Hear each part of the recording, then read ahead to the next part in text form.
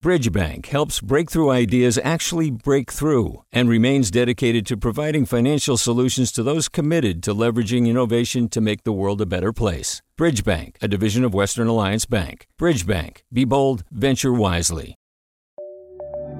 From KQED.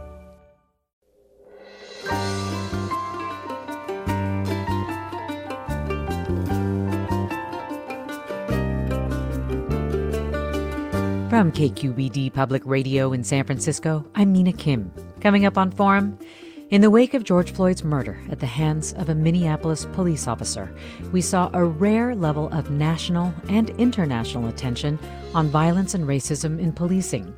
Protesters and their signs did not call out the U.S. Supreme Court, but constitutional law scholar Erwin Chemerinsky says they'd be well justified if they had. In his new book, Presumed Guilty, Chemerinsky lays out how the Supreme Court, through its decisions, has sanctioned excessive use of force and enabled racist policing. He joins us after this news.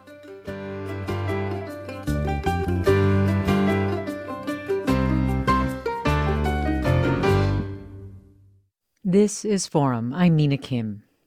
When victims of police violence and their attorneys try to hold officers accountable for abuses, they almost always come up against a handful of U.S. Supreme Court decisions that make it near impossible.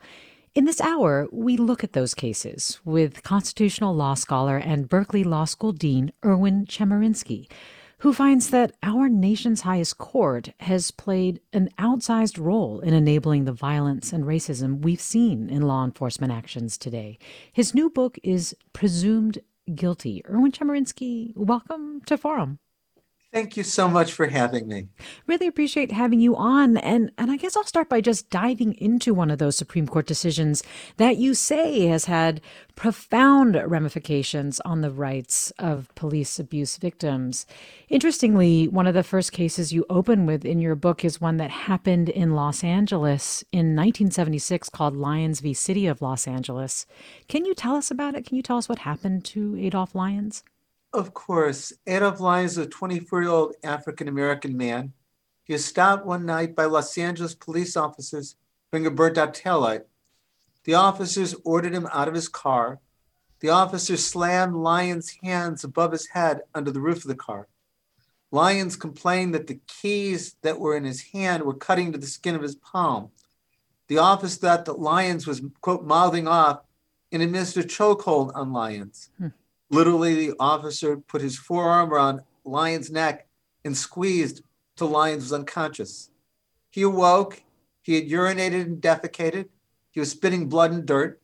He was given a traffic ticket and allowed to go. He did some research and discovered to that point 16 people in Los Angeles had died from police use of the chokehold, almost all like him, Black men. He sued the city for an injunction to stop police from using the chokehold, except where necessary to protect the officer's life or safety. But the Supreme Court ruled 5-4 that Lyons could not sue for an injunction. The court said Lyons could not show that it was likely that he personally choked again by Los Angeles police officers. The court said if a plaintiff like Lyons wants an injunction, the plaintiff has to show that he or she is likely to be personally hurt in the future. We wonder, why do police around the country continue to use the chokehold? It's what killed Eric Garner. It's what killed George Floyd.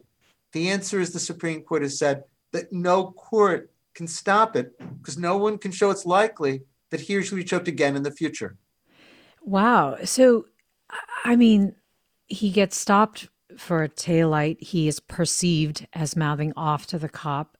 He's put in a chokehold. And when he sues, you're saying he wasn't even trying to basically ban the chokehold. He was trying to get an injunction to prevent them from using it unless it was totally necessary to protect an officer's safety.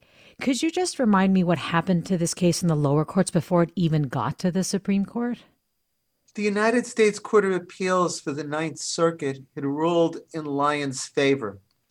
The Ninth Circuit stressed the importance of having federal courts available in situations like this.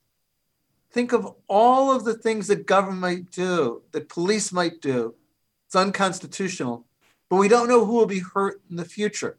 And the Ninth Circuit said we should let Lyons sue so as to enforce the Constitution in these circumstances. But the Supreme Court 5-4 reversed. Or let me give you another example after Lyons. There were a couple of lawsuits brought on behalf of women who have been stopped for routine traffic violations and then strip searched by the police. And they sued saying that this horrific, degrading practice violated their constitutional rights. And they wanted an injunction to stop the police from doing this in the future. But the lower courts relied on the Lyons decision and said these women couldn't show that they would be stopped in the future and subjected to a strip search. Therefore, they didn't have standing to be able to sue. What is required to show that you are likely to suffer an injury or intrusion like that again, for lack of a better word?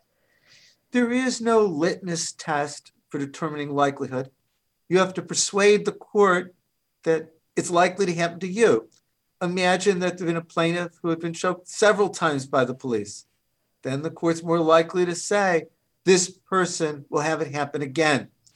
And there have been so many lawsuits, I'd say dozens, but it's been hundreds, dismissed by the lower courts because the plaintiff couldn't show sufficient likelihood of personal injury in the future. And so this case, this Lyons case, had a massive ripple effect. It sounds like it's constantly being cited in cases whenever somebody was mistreated by the police. That's correct. Well, it transcends just being about suing police. It's particularly important in that regard. Imagine any police department is engaged in a practice that's unconstitutional, and somebody is subjected to that practice. Unless the person can show it's likely to happen again, they're not going to be able to sue for an injunction. So there have been cases involving people mauled by police dogs or subjected to mace or racial profiling. And the case is dismissed in terms of the claims for injunctive relief because those individuals couldn't show they would be subjected to them again in the future. Do you think the case and subsequent cases basically embolden future police misconduct? I have found that the police are remarkably aware of what the Supreme Court says with regard to the Constitution. 20 years ago, I did a report after the Rampart scandal in Los Angeles, and I interviewed 80 to 100 police officers. And I was so struck by their knowledge, often sophisticated knowledge, about what the Supreme Court has said in terms of criminal procedure in the Constitution. There was a Supreme Court case a few years ago that I discussed in the book that made it easier for police to stop people. And several months later, the Inspector General of a major police department came to me with his staff saying that the police have seen this case and have really increased their illegal stops as a result. What can we do about it? So yes, I think that the police are quite aware of what the Constitution allows and what the Supreme Court says it prohibits. Are you talking about Wren v. United States, that case? Or is it one before that? I'm glad to talk about Wren. The case that I was just alluding to was a case called Utah versus Strieff in 2016. And I also discuss it in the book. And what it involves is there was a man in Utah, and there was a police officer, Douglas Frackel, and the officer had gotten a tip that there was illegal drugs being sold in the house. So Frackel was watching the house. And he saw this man, Edward Strieff, go in quickly and then come out. The officer followed Strieff to a strip mall and then stopped Strieff, asked him his name. Strieff answered honestly. The officer detained Strieff to check to see if there was an outstanding warrant. There was an old warrant for a traffic violation. Then the officer arrests Strieff, searches him instant of the arrest, and finds drugs.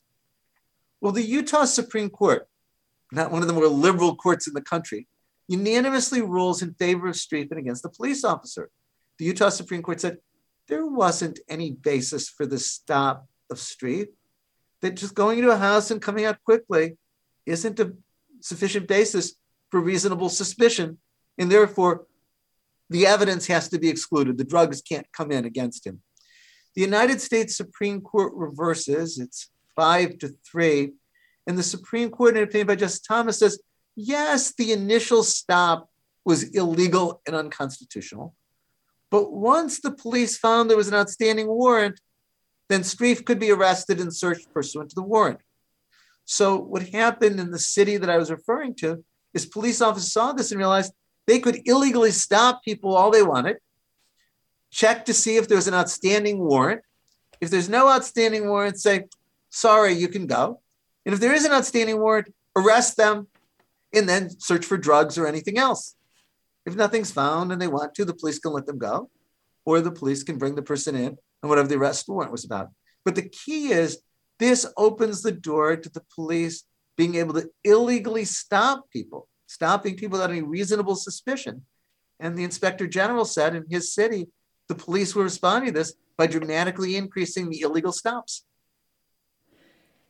Dean Chemerinsky, you have talked about how, as we're focusing more attention on police actions, that too often we have failed to put the blame on the courts, and in particular the Supreme Court. Can you help me understand the scope of the court's power on everyday policing duties? Of course. The Fourth Amendment limits the ability of the police to stop and detain or search people. The Fifth Amendment and the privilege against self-incrimination limits the ability of the police to question.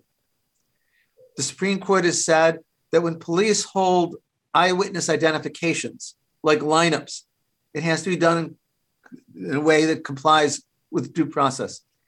And just through the provisions that I mentioned, there's the ability of the Supreme Court to control policing behavior and protect all of our rights. And the thesis of my book is that the Supreme Court hasn't done that, but just the opposite. The Supreme Court has either its rulings or its silence empowered the police. So it really does, have incredible scope. Just in its authority to interpret, the Fourth, Fifth, Sixth, and Eighth Amendments, you're basically saying that your assessment is that they've essentially not only failed, but almost harmed people in the process, individuals and civil rights. Very much so. The reality is that the political process is often unwilling to check the police, that politicians don't want to be seen as soft on crime. At least until recently, maybe even now, one of the most important endorsements is the police union. And politicians don't want to go against that. So we need the courts here, like in all areas, to protect rights. We're talking with Erwin Chemerinsky, Dean of UC Berkeley School of Law. His new book is Presumed Guilty: How the Supreme Court Empowered the Police and Subverted Civil Rights. And if you have questions or reactions to what you're hearing, as always, you are welcome to join the conversation. 866-733-6786. 866-733-6786. Get in touch on Twitter or Facebook at KQED Forum. Email us forum@kqed.org. We'll have more after the break. I'm Mina Kim.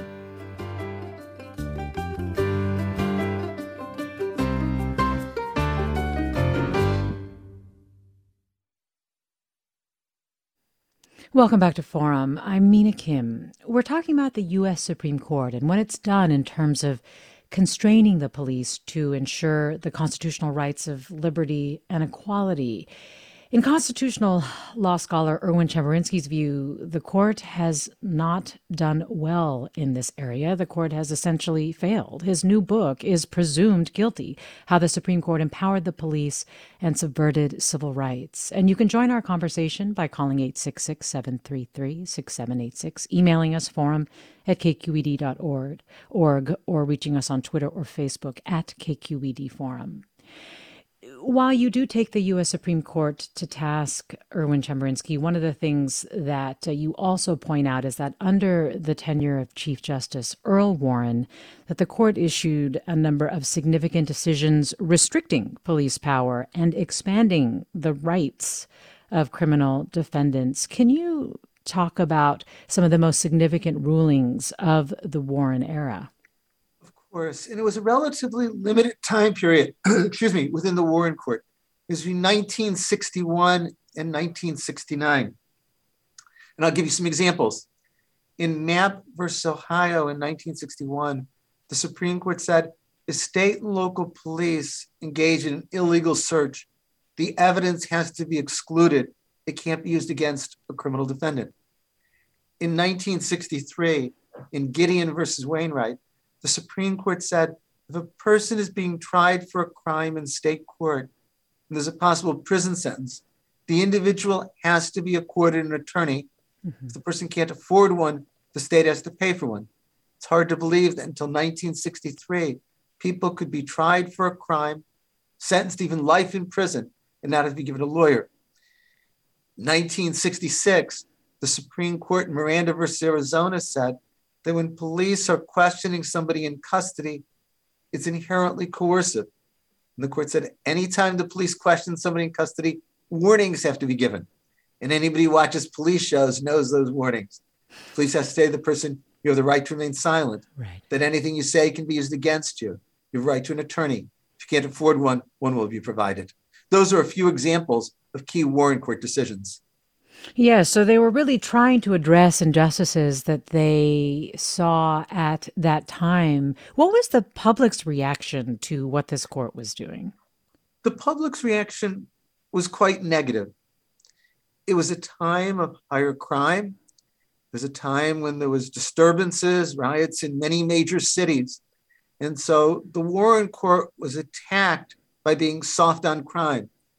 In fact, when Richard Nixon ran for president in 1968, it was on a theme of, quote, law and order, and very much overturning the Warren Court by appointing so-called strict constructionists to the High Court.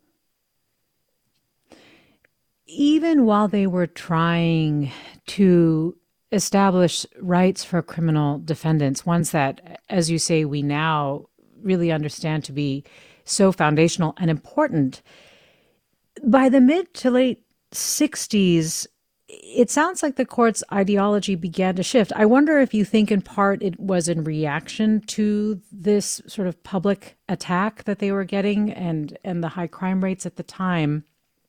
And if you think the case that you also cite as being a major case that expanded police powers, Terry v. Ohio, was a result of that. Very much so. Of course, in 1969, Richard Nixon gets to pick 2 justices for the Supreme Court. And then in 1971, he gets to pick 2 more justices. And those 4 Nixon appointees very much changed the orientation of the court. It became far more conservative on these issues and all issues. But the case you mentioned, Terry versus Ohio, was in 1968, still under the Warren Court. And it is, practically speaking, one of the most important Supreme Court decisions in history in empowering the police. The Fourth Amendment says that police can generally search somebody, police can stop somebody, only if there's probable cause. Terry versus Ohio says that police can stop someone and frisk someone without needing probable cause, so long as there's reasonable suspicion that the person has committed or is about to commit a crime. Terry versus Ohio involves a police officer in Cleveland who saw some men walking back and forth down a public sidewalk. It might be worth noting here that the police officer was white, the men were black. The men did not violate any law. They were walking back and forth down a sidewalk. The officer thought that they were casing the joint, and so the officer stops them, frisks them, and finds that they had guns they weren't allowed to possess. And the question is, since there was no probable cause that they'd violated the law, was the officer violating the Fourth Amendment in the stop and the frisk? And the Supreme Court, in an 8-1 decision, said police can stop somebody, police can frisk someone, but there's reasonable suspicion. The court's never defined this standard of reasonable suspicion. It has so opened the door to race-based policing. The statistics show in every city, including here in the Bay Area, that police are much more likely to stop Black and brown drivers than white drivers. And we show the statistics in every city across the country. To go back to your question, why did the Warren Court, in a moment when the court was more liberal than at any point in American history, decide this case this way? I think it's because of the intense criticism of its earlier decisions that were seen as handcuffing the police. And I think it was the climate of the time that the court didn't want to hand down another decision restricting the police. How does reasonable suspicion, how does that relate to probable cause? Like, are those two separate things? They are two separate things. If you imagine a continuum from no likelihood at all, it's impossible, to certainty, and then you figure out, well, where on that continuum do the police need to be? Yeah. Probable cause is somewhere less than a 50% chance. Reasonable suspicion is less than that, more lenient to the police. The Supreme Court in 2020 in a case again refused to define reasonable suspicion, but said, and I'm quoting almost verbatim, it's more than a mere hunch, but less than probable cause.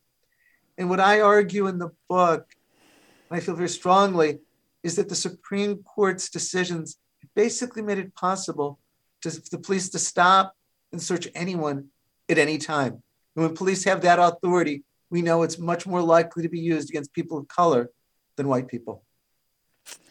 And let me go to some calls. George in San Jose, join us. Hi, George. Hello. Great topic today. My concern for your guest, wondering his opinion, are these DUI checkpoints that we have here in California, where the police will stop drivers with no reasonable suspicion or probable cause. The only reason they stop them is because they're driving down the street. These are posed by their title as for DUI, but I expect most of the tickets and arrests come because of expired registration or driver's licenses, no insurance proof, minor bench warrants, like for parking tickets. What do you think of that? George, thanks. There is a Supreme Court case exactly on point. The case is Michigan Department of State Police versus SITS. And the Supreme Court said that sobriety checkpoints are constitutional. They don't violate the Fourth Amendment, even though they're stopping people without reasonable suspicion or probable cause. The Supreme Court has said that the government's interest in stopping driving under the influence to protect people justifies allowing these checkpoints.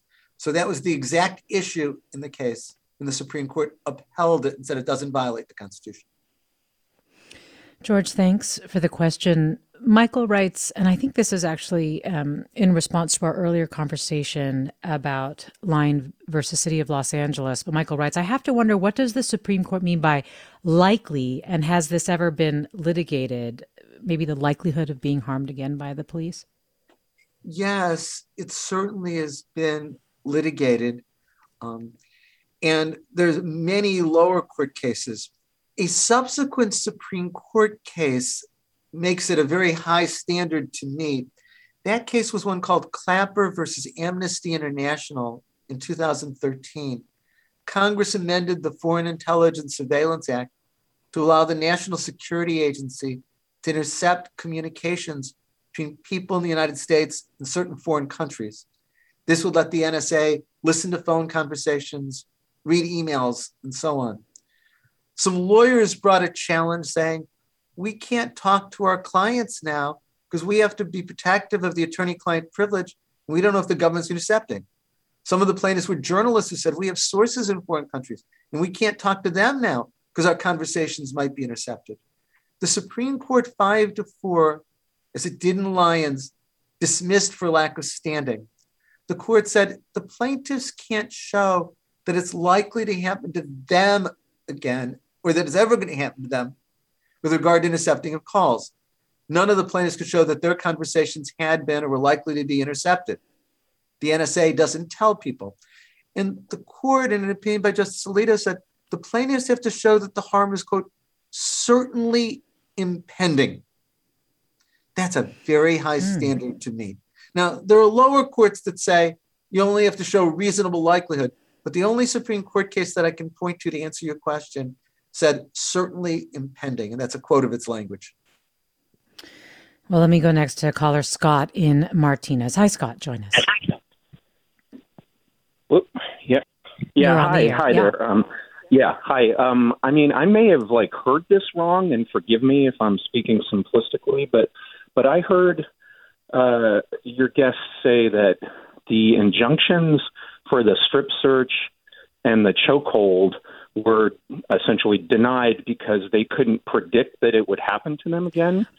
But I just heard him say, I'm sure I just heard him say that in Terry v. Ohio, they based the acceptance of it on the fact that the police could perceive that they might commit a crime.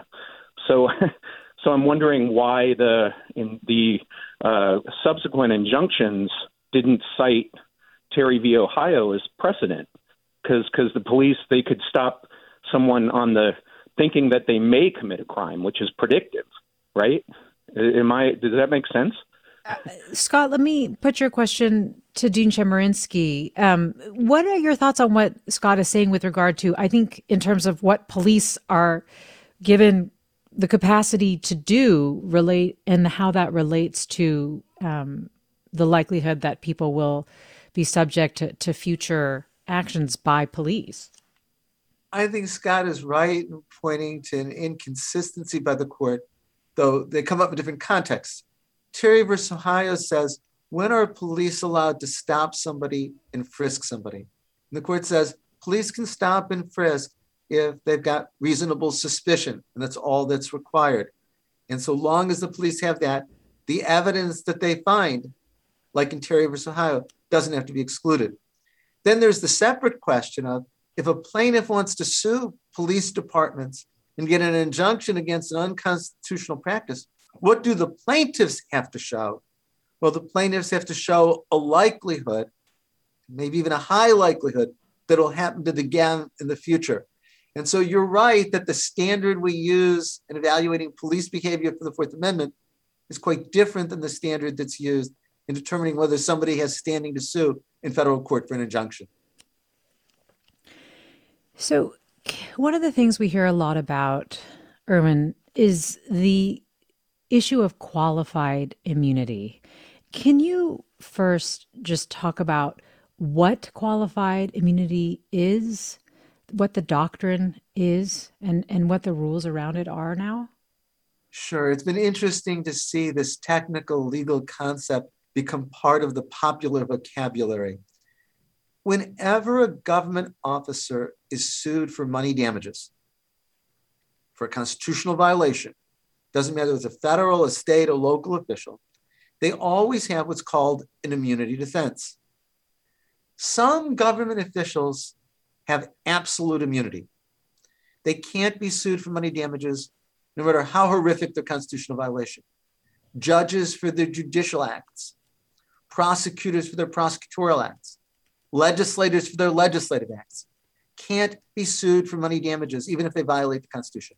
If a prosecutor knowingly prosecutes an innocent person, gets a conviction, and that person goes to prison for years, even to put to death, the victim can't sue the prosecutor, absolute immunity.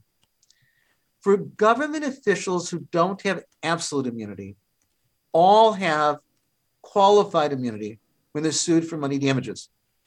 Qualified immunity means that the government official can be held liable only if he or she violated clearly established law that every reasonable officer should know, and it has to be a right established beyond dispute. And the Supreme Court, in a series of cases, especially the last decade, has made qualified immunity an ever greater obstacle to being able to sue police and government officials. It's important to note that absolute and qualified immunity are entirely created by the Supreme Court. They're not found in any statute. The Supreme Court has invented them as defenses for government officials when they're sued for money damages. So give us an example of what the impact has been on that, because basically the way we've seen it is that it's virtually impossible to hold a police officer personally liable for like the use of excessive force because of qualified immunity. It's very difficult. I don't want to say it's impossible. There are suits against police officers that settle or that prevail at trial, but so often officers can win on the basis of qualified immunity. Let me give you an example. It's a case that I talk about in the book, a case by the name of White versus Pauley. It took place in Colorado. Police were following a car. The driving was a little bit erratic, but not enough for a traffic violation. They followed the car off the freeway. The car pulls into a house, and then a standoff exists with the police officers and the people at the house shouting at each other. An officer comes onto the scene, not having known what preceded it, and the officer takes out his gun and immediately begins firing and kills somebody. And the officer sued for excessive force. And the Federal Court of Appeal said this should go to a jury to decide if what the police officer did in shooting and killing was excessive force. But the Supreme Court reverses, and the Supreme Court says the officer is protected by qualified immunity. It can't be said that the officer violated clearly established law that a reasonable officer would know. Or another example, a bit earlier, was a case called Brousseau versus Haugen. A police officer was chasing somebody. It wasn't a major crime. The person gets into a car and begins to back out of the driveway.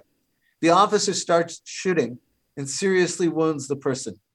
The person sues and says, this was excessive force. There was no need here to use deadly force. And the Supreme Court says, well, there's no case on point that says officers can't do this. There's no case that says officers can't shoot somebody when they're backing out of a car, when the officer is worried about safety of others. And so the officer is protected by qualified immunity. I've given you two examples to put this in some context. Between 1982, when the rule I articulated was announced, and today, in August of 2021, there have been 33 Supreme Court cases about qualified immunity. 30 of 33 have found for the government officials and found that they could not be held liable because of this doctrine. We are coming up on a break, but I mean, when you're citing the reasoning in this case that there needs to be precedent or there needs to be something established that the officer should have known, it sounds like that's also really hard to do. And maybe you can explain more about that after the break. We're talking with Erwin Chemerinsky about how the Supreme Court has influenced policing and has also enabled racist police practices. His new book is Presumed Guilty, and we'll have more with him after the break. Stay with us. I'm Mina Kim.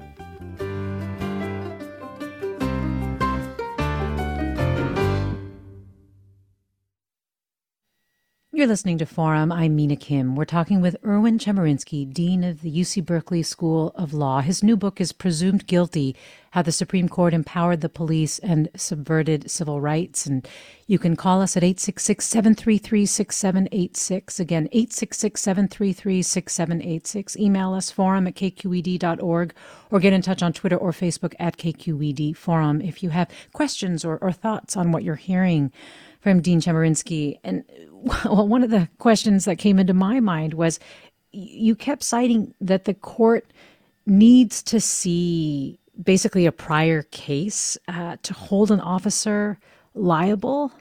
Why is that? Like that it has to have very similar circumstances in order for them to actually say that the officer did something wrong? You're right. And in case after case, the Supreme Court and lower courts have said that the officers can't be liable for money damages because there's no prior case on point. The standard for qualified immunity is there clearly established law? And there are many cases that say without a case on point, you don't have that. Let me give you an example that really fits in what you were saying before the break. The Supreme Court case in 2013, Wood versus Moss. President George W. Bush, while in office, was eating in a restaurant in Oregon, and some demonstrators gathered. The Secret Service allowed the pro-Bush demonstrators to be closer to the restaurant and allowed the anti-Bush demonstrators to protest, but it'd be much further away. They sued. There's a clearly established principle under the First Amendment that the government can't choose what speech to allow or disallow or where to allow it based on the viewpoint expressed. And that's just what the Secret Service did. They pushed the anti-Bush demonstrators much further away. Those who were pushed away sued the Secret Service agents for money damage, saying you're violating our constitutional rights. And the Federal Court of Appeal said it's clearly established that government officials can't discriminate based on the viewpoint of the speech. The United States Supreme Court unanimously reversed and said there's no case on point that Secret Service agents can't do this.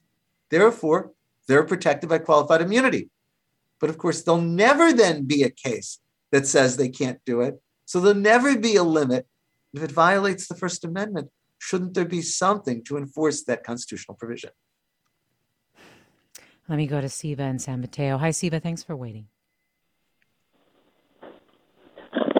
This is such a disturbing issue, and whenever I listen to the radio, it makes me feel totally helpless and afraid.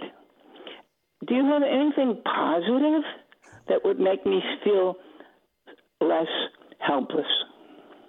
Siva, thanks for sharing that. And you do, Erwin Chemerinsky, have thoughts for reform or remedies that you think could really address these issues.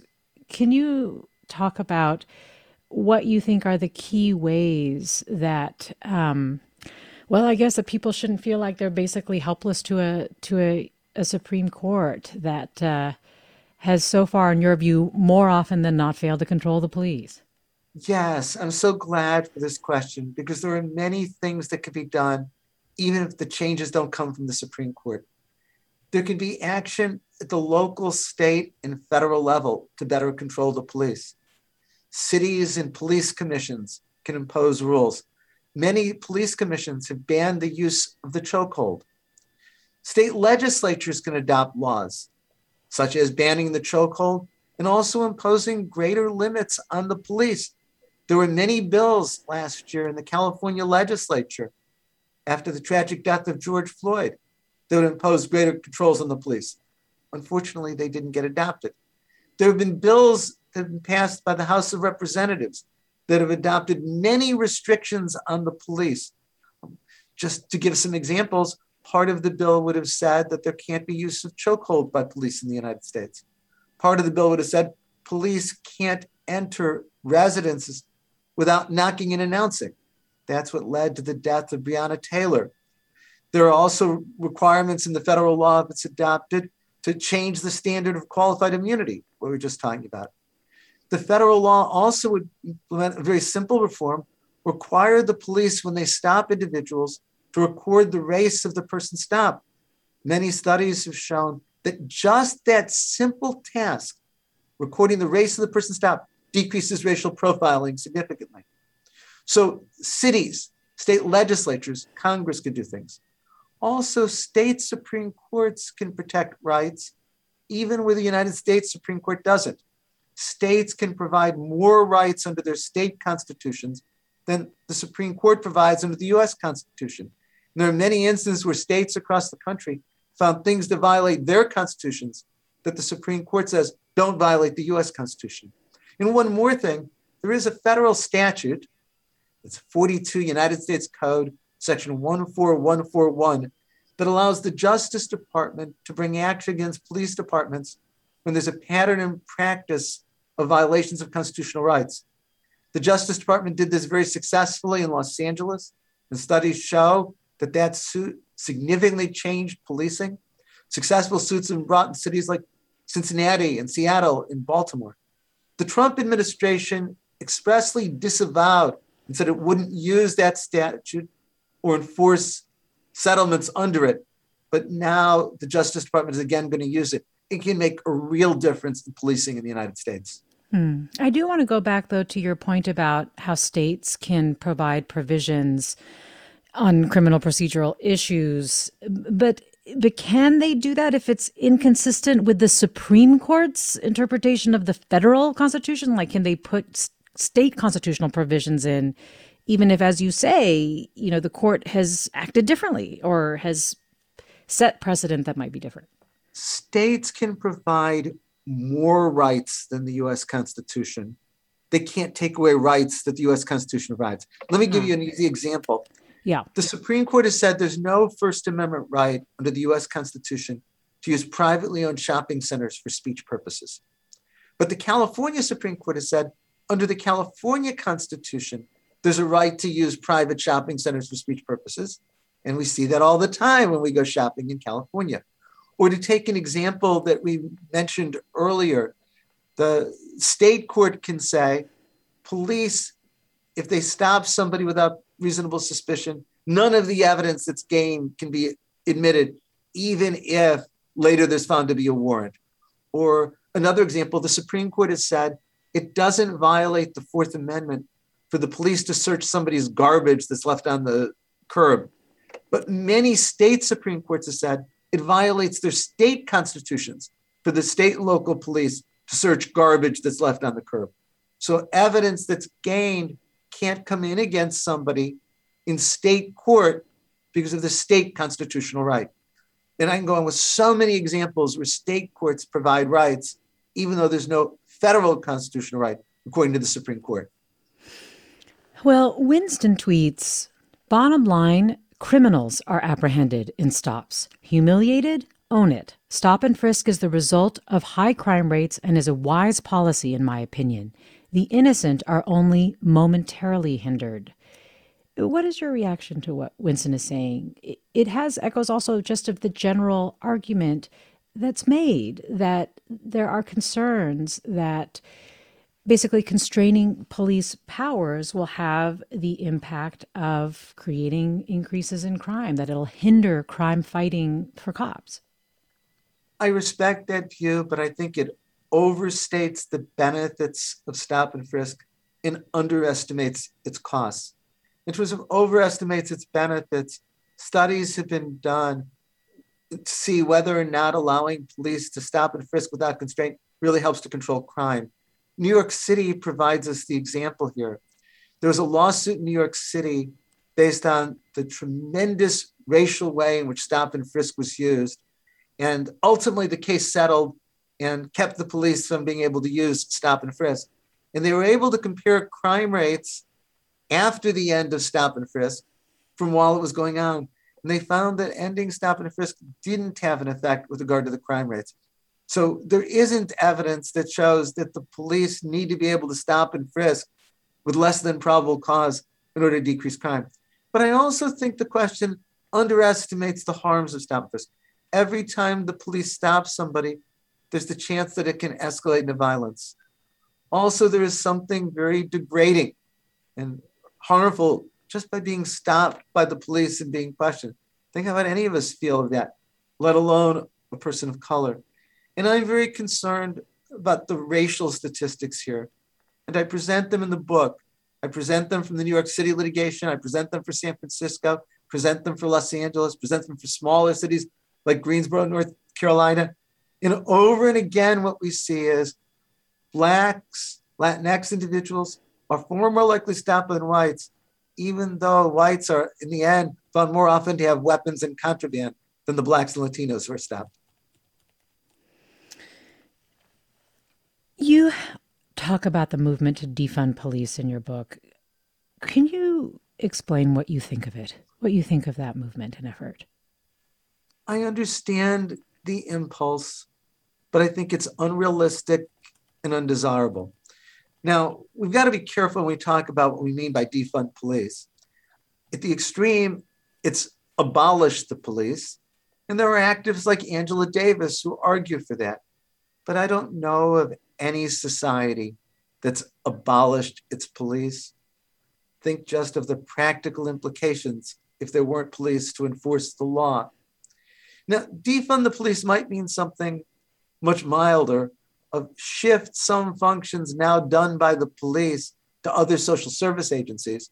And I certainly support that. I think we sometimes ask police to do things like mental health functions better served by other agencies. But in terms of defunding the police, I don't think that it's realistic, and I don't think it would be desirable. And I'm also struck by the opinion polls that show that abolishing the police has very low levels of support in communities of color. We're talking with UC Berkeley Law School Dean Erwin Chemerinsky. His new book is Presumed Guilty: How the Supreme Court Empowered the Police and Subverted Civil Rights. And you are listening to Forum. I'm Mina Kim. Let me see if I can get one other call in here from Sean in Paris. Hi, Sean. Yeah, hi. I have a slightly different twist on this. And again, it's through a conversation, and it was a conversation who's a friend who is a cop. And he basically said now that if they do a car stop for a traffic violation and that they find the person they've stopped has a warrant but has to let them go because, they then have to let them go because that warrant is not connected to the initial stop. So, irrespective of the severity of the potential crime, they have to let this person go. And he says it's getting very frustrating that, they have to release people that they know have an existing warrant because the reason they stop them is not related to that actual warrant. Sean, thanks. Erwin Chemerinsky, is this something that you hear from? I know you've spent a lot of time in some police departments, particularly LAPD. I mean, is this something that you hear? No, and that isn't a correct statement of the law. In fact, the case that you and I were discussing earlier this hour, Utah versus Street, is exactly what that is about. It says even if the police stop somebody illegally, if they find there is an outstanding warrant, they can arrest the person on that warrant. And so in response to what the caller was talking about, the Supreme Court has explicitly addressed it and said, once the police find the outstanding warrant, whatever the circumstance of the stop, they're going to be arrested based on that warrant. Well, this listener writes, when you suggest that the Supreme Court should have outlawed police chokeholds, aren't you asking it to be legislating? I don't know if that's the exact language, but your response to this listener. The Supreme Court has to enforce the Constitution. If chokeholds are unconstitutional, the Supreme Court should say chokeholds are unconstitutional. And I believe that's what they should have done in the city of Los Angeles for Lyons. I'm not sure what it means to say legislating. Was Brown versus Board of Education legislating when it said that laws requiring segregation of schools unconstitutional? Was Miranda versus Arizona legislating when it said that police have to give certain warnings when they question? The court has to interpret the Constitution and prescribe the remedies for constitutional violations. One of the things that you've also said is that it should explicitly prohibit racial profiling. What would a prohibition like that look like? Like, how would it be enforced? The key is that stopping people with a greater likelihood on the basis of race denies equal protection. A white person shouldn't be less likely to be stopped by the police than a black or a brown person.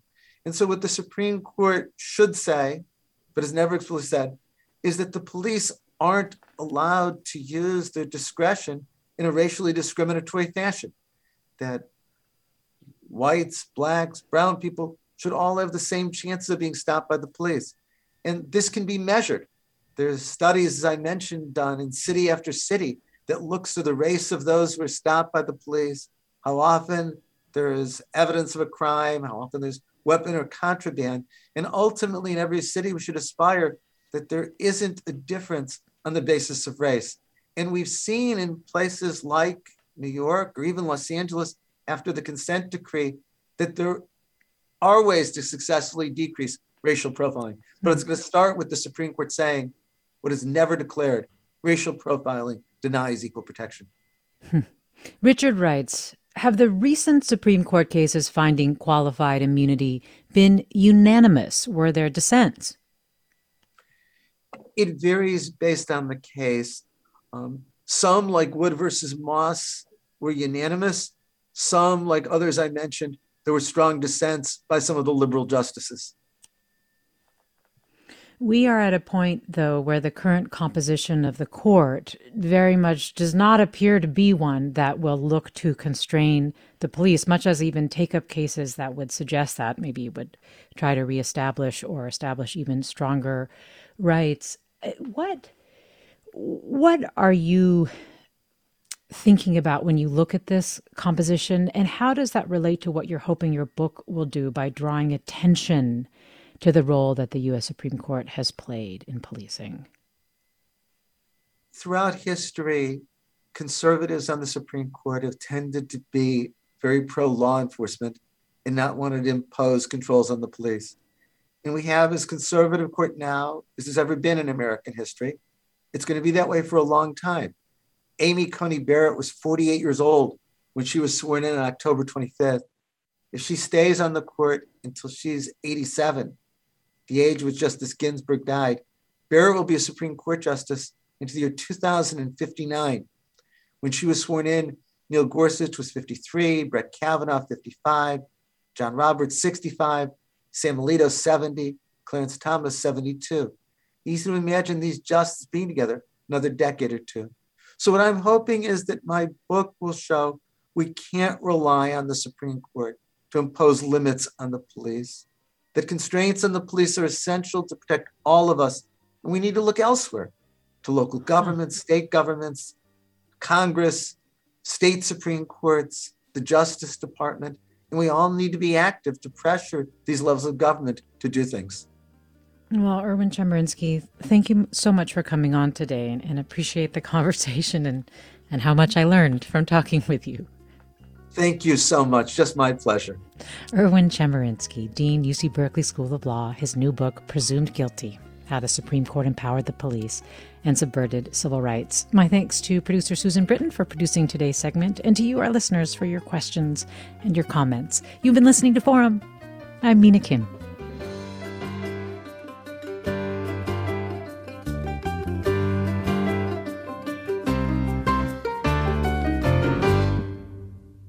Funds for the production of Forum are provided by the members of KQED Public Radio, the Germanicos Foundation, and the Generosity Foundation, and the Bernard Osher Foundation, supporting higher education and the arts. Support for Forum comes from San Francisco Opera.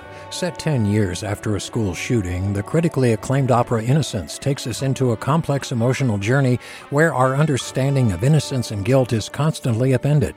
Kaya Sariaho's ethereal score collapses the past into the present as a community of survivors grapple with how to move forward. Don't miss the highly anticipated American premiere of Innocence, June 1st through 21st. Learn more at sfopera.com.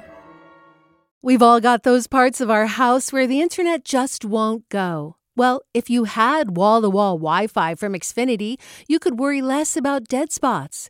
Because with wall-to-wall Wi-Fi from Xfinity, you get fast speeds, reliable connection in every room, and power for all of your devices, even when everyone's online.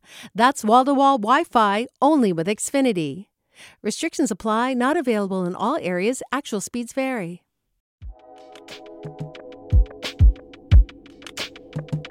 Did you ever wonder what it's like to live alone, hidden in the woods, not speaking to a single soul for 30 years? Or wander the desert, uncover a hidden well, and dive to the bottom of the deepest water hole for 2,000 miles? The Snap Judgment Podcast takes you there with amazing stories told by the people who live them, with an original soundscape that drops you directly into their shoes. Snap Judgment. Listen and subscribe wherever you get your podcasts.